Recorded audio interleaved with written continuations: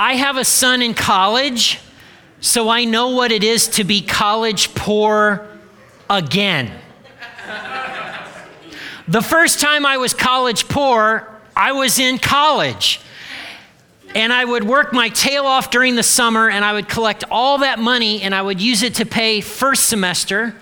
And then I had 3 jobs during college, and the cumulative effect of those 3 jobs would pay for second semester. But sophomore year, I miscalculated. I showed up, and there had been a change in my aid package, and I hadn't gotten a scholarship I had gotten the year before, and so I was short. And so when I wrote the check for tuition, I had $0 left in my bank account. A friend of mine, a floor mate who lived down the hall from me, literally wrote me a check for $500 so that I could buy books and start off the semester. It wasn't a loan, it was a gift, and his name was Talmadge. God used Talmadge to help bail my sorry butt out of being impoverished sophomore year of college. When I started off in the ministry, I was gung-ho and I was working about 100 hours a week. I managed 3 or 5 major ministry areas. I managed the staff. I was an executive pastor, and I was burning the candle at both ends. And I was part of an accountability group, and a young guy named Stuart kept at me. Max, you need to take a day off. Max, you need to get out. You need to get outside. I think you're going to love the outdoors. You just need to go. Stuart, I can't go. Max, I'm going to keep nagging you until you go. And I'm not going to. And God used Stuart to get me outside. I discovered the outdoors because of him. Also in the early days of my ministry, there was a lady who had left her husband. He was an alcoholic, and she had an out-of-control son. And she was hoping that I would kind of become a surrogate dad for her son. And because I want to help people, I gladly stepped into that role. And boy, did I step in it, right? Not having good boundaries and those kind of things. And my wife, Jenny, you have no business doing that. Blah, blah, blah. And so God used Jenny to help me to understand, I can help people, but I also need to have healthy boundaries in place, right? God has consistently used other people in my life to help me, bail me out of trouble, come alongside me, walk with me. Chances are God's done the same for you. God has used other people in your life to help you and to make a difference in your life. Now, the thing about all the people who helped me, none of them had their act together.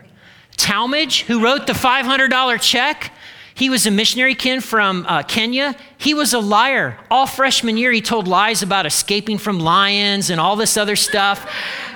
And it hit the fan junior year big time, right? Talmadge the liar. God used Talmadge the liar to help me sophomore year. Stuart, the guy who was like, you need to get outside. He was just a student. He didn't even have his counseling degree yet. What did he know giving me advice? He didn't even have a diploma on the wall. And Jenny was afraid. Jenny was afraid I was going to get myself in trouble. She was, woo! And me, the funny thing is, like, God's actually used me to help other people in their life, right? So I'll randomly write notes to people. I call them random encouragement notes. And every week I have to preach because we're Protestants and it's how we do church, right? And I'll show up in people's homes and I'll see the note on the refrigerator. And they'll be like, Max, you have no idea. Like, that note came in a day. I was really discouraged. And I was just asking God, I need you to speak to me, I've had people commit to Jesus on a Sunday morning. And I'm like, really? And we found out because they started volunteering in children's and youth, and it asked, when did you become a Christian? When did you start following Jesus? In a Sunday morning service, and write that down. And here's the thing, just like all the people who helped me, I have issues. I do. I'm not always in touch with my emotions. I'm indecisive. I'm way too much of a pessimist. Don't believe me? Ask Brian Hall. He'll tell you, fill you in complete myriad full color detail about my pessimism. And yet, God's used me to help other people. Here's the thing. None of the people that God has used in your life had their act together. I don't have my act together. Neither do you. None of us have our act together. And here's the good news with that. God can use you no matter what. And that's my bottom line today. And if they'll put my pictures up here, I'll even show it to you on the big screen. God can use you no matter what. This happens time and time and time again in the Bible. I know this is true because God uses highly dysfunctional people all throughout the pages of the Bible. Don't believe me? Just read Genesis. Then go into Judges. I mean, these are cray-cray people, and God uses them. And we're going to look at just one example today in the book of Judges. We're going to look at a young man named Gideon. Now, at this time in history, Israel occupied the Promised Land, but they kind of had retreated up into the hills and mountains, and the Midianites and some of the other Canaanite nations, they had free run of all the fertile plains where you could plant good crops. They had free run of all the roads to trade with other people, and they had some killer army folks. Like they had some warriors. And so the Israelites were kind of like Beaker and the Muppets, up in the hills, just scared. It was a bad time.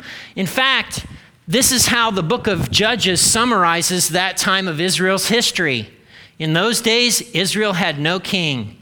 All the people did whatever seemed right in their own eyes, with disastrous results. Disastrous results. In fact, it was kind of like a cycle. Some of you have friends who are kind of trapped in a cycle, and you see it and all their friends see it, and you're like, don't you see it? You're trapped in a cycle. And they're like, no, man, quit dogging me. But the Israelites, they would sin. They would kind of worship other deities in addition to Yahweh, the God who had delivered them from Egypt. And so they were kind of syncretist in that way. They would get oppressed by other nations. So raiding parties would come in, burn their crops, take their cows, take their women and daughters and wives. They would repent. The circumstances would get so bad, they would be like, God, we're sorry. This whole situation is sorry. Oh, and God would send a deliverer, and they'd get delivered, and then they'd have peace in the land. And when things were good and peaceful, they'd start sinning and forgetting God, and then it was like this never-ending cycle. And so in Judges chapter 6, God is about to choose another deliverer, and his name is Gideon. Let me read these verses for you. Then the angel of the Lord came and sat beneath the great tree at Ophrah, which belonged to the Joash of the clan of Abiezer. Gideon, son of Joash, was threshing wheat at the bottom of a winepress to hide the grain from the Midianites. The angel of the Lord appeared to him and said, "Mighty hero, the Lord is with you." I always imagine angels having deep voices for some reason. And so the Lord turned to him, Gideon, and said, "Go with the strength you have and rescue Israel from the Midianites. I am sending you." "But Lord," Gideon replied, "how can I rescue Israel? My clan's the weakest in the whole tribe of Manasseh, and I'm the least in my entire family." And the Lord said to him, "I will be with you, and you will destroy the Midianites as if you were fighting against one man." Gideon is hiding in a wine press. So imagine a closet, right, that's walled in all the way around. It's dark. There's no airflow. It's down below the surface, the ground of the surface. So you step down to go into a wine press, and he's threshing wheat. If you know anything about wheat, what you need to do is you get the bundle of wheat, you go up to the highest hilltop where there's a good breeze, and you shake it and thresh it. And what happens is the chaff blows away in the wind, and the grains of wheat fall down, and you've got your food right there. It's easy breezy. But where is Gideon doing it? In a wine press. Mighty warrior. Mighty warrior. Not yet, not here, not this young man. Now, there's a ton of stuff going on, right? For those of you that geek out about the connections of the Bible, God's call to Gideon is so similar to God's call to Moses. They both say something along the same lines. My family's the weakest. Who am I? I should bring the sons of Israel out of Egypt. And God says the same thing. I'm going to be with you. Here's a sign. Give me a sign. It's got fire, which is a sign of God's presence. God consumes a sacrifice where Gideon is. God's the burning bush in Moses. And both of them are hiding. Gideon's hiding from the Midianites. Moses is hiding from his past. And yet, God calls them. God chooses them. Gideon doesn't have his act together, and neither does Moses at this point, and neither do you or I. Well, God commands Gideon to do the first thing, and that's tear down an Asherah pole. Apparently, his family was kind of covering their bets So in addition to worshiping Yahweh, the God who delivered them out of Egypt, they were also worshiping, some other local deities here and there along the way. And they had an Asherah pole dedicated to what would have at that time been called the master. Imagine serving someone called the master. And so God says, I want you to tear down, I want you to destroy that Asherah pole. Well, Gideon does exactly what he's told to do with a caveat. So Gideon took 10 of his servants and did as the Lord commanded, but he did it at night because he was afraid of the other members of his father's household and of the people of the town. Just as Moses killed the man in secret and thought he could get away with it, Gideon tears down the Asherah pole at night, thinking he can get away with it. And of course, both men are outed. Both men are outed. How many of us, God has asked to do something, volunteer with VBS or any number of things. And so we step in, and then when the moment comes, we're like, I'll just buy crafts from the store, right? I mean, we kind of, we have this call or this sense, and the moment comes, we kind of back away because we're afraid. I mean, it happens. Well, God wants to deliver Israel from Midianite oppression. So the next thing he asks Gideon to do is he says, I want you to gather all the fighting men. And Gideon does that. And he gathers 32,000 men that are like, okay, and they're all gathered. And it's going to be great. And God does something unexpected. God says, I want you to ask anyone who's afraid to raise their hands, and then whoever raises their hand gets to go home. And Gideon does that, and guess what? 22,000 guys go, yeah, I'm afraid, boss. Now that means the 10,000 that were remaining are liars. That's what that means. Or they need a lot of counseling. Okay? So there's 10,000 of them left after the scaredy cats are left to go home. And God tells Gideon, here, you're going down to a creek. There's going to be some guys that pull up water and do this. And then there's going to be other guys that kind of get down on the ground, dismiss the guys that get down on the ground, right? And so that's 9,700. So now Gideon has 300 men. 300 against a whole army. Someone should make a movie out of that. You know what I'm saying? 300 is what he's down to.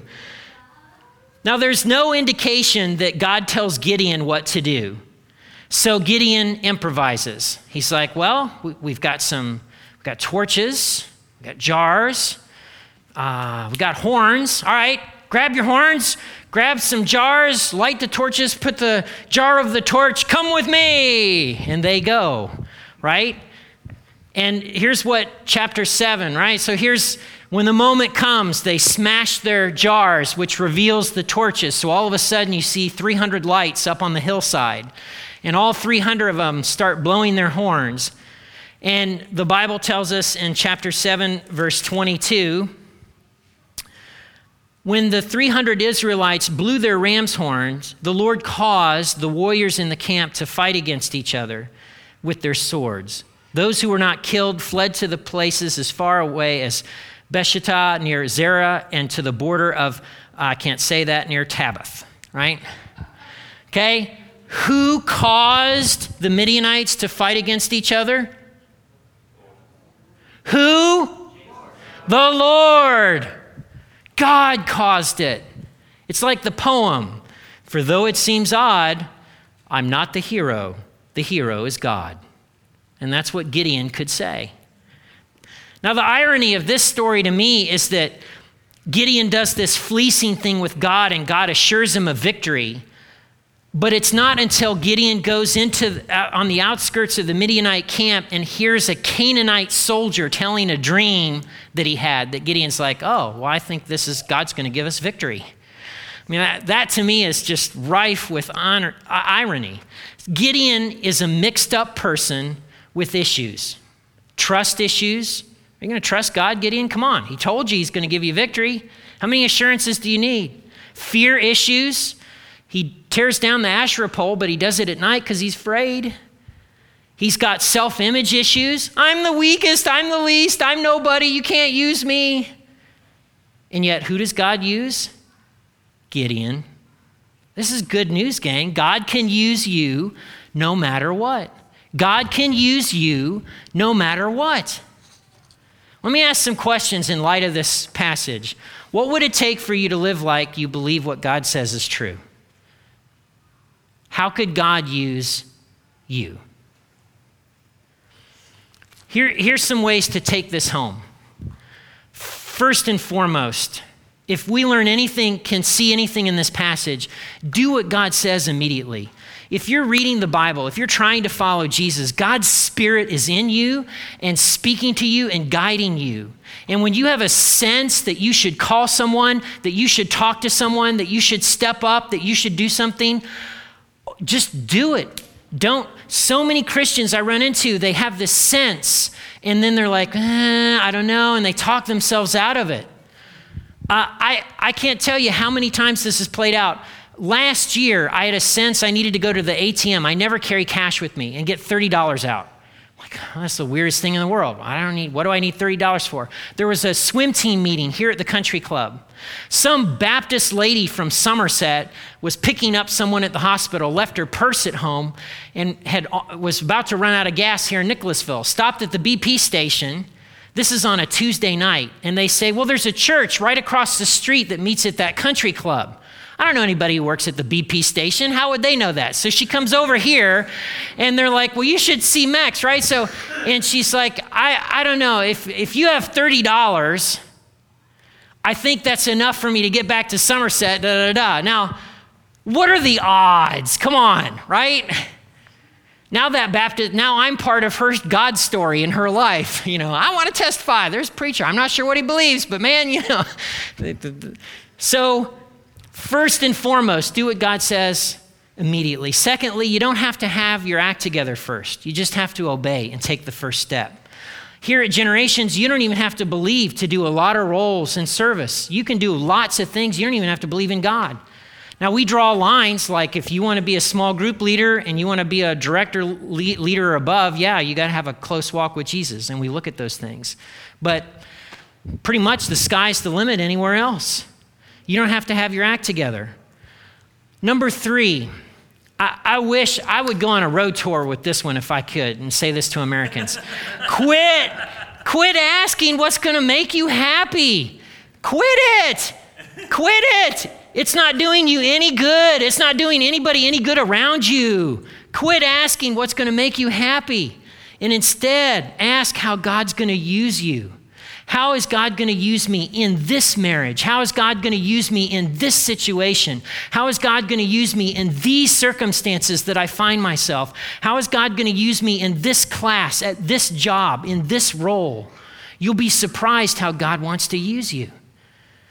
And then the good news is the same grace and patience that God showed Gideon is available to us. He used Gideon to do an amazing thing. Did Gideon deserve it? Did he deserve that hero mantle? Probably not. God wants to use you the same way. 12 years ago, I counted, it's been 12 years. 12 years ago, in 2006, on my birthday, around that time, the Lesages show up and they say, I just feel like we want to give you a boat. We want to bless our pastor. Right? And the funny thing is, God has used that boat to get me to spots to be able to better hear his voice, to work on issues that I need to work on, to hear him with clarity, to provide better leadership and shepherding for you. It's been a life-changing thing for me, that little boat. Now, if you were to talk to the Lesages, you know what they would probably say? They would use this phrase right here. All I did was, see, I use the same phrase. I'll have people thank me for sending them a thank you note. I'm like, really? All I did was write you a note. Yeah, but you don't understand. See, that's how God uses us in each other's lives. This world, gang, is not going to fix itself. This community is full of people who are religiously tired. They don't know who God is. They don't know up from down. And they need to grasp the good news, and they need to know who Jesus is and what he's done. God wants to use you where you are God sees what he can do through you. When God shows up on the scene, how does he address Gideon? Mighty warrior. When God sees you, God sees what he wants to do through you.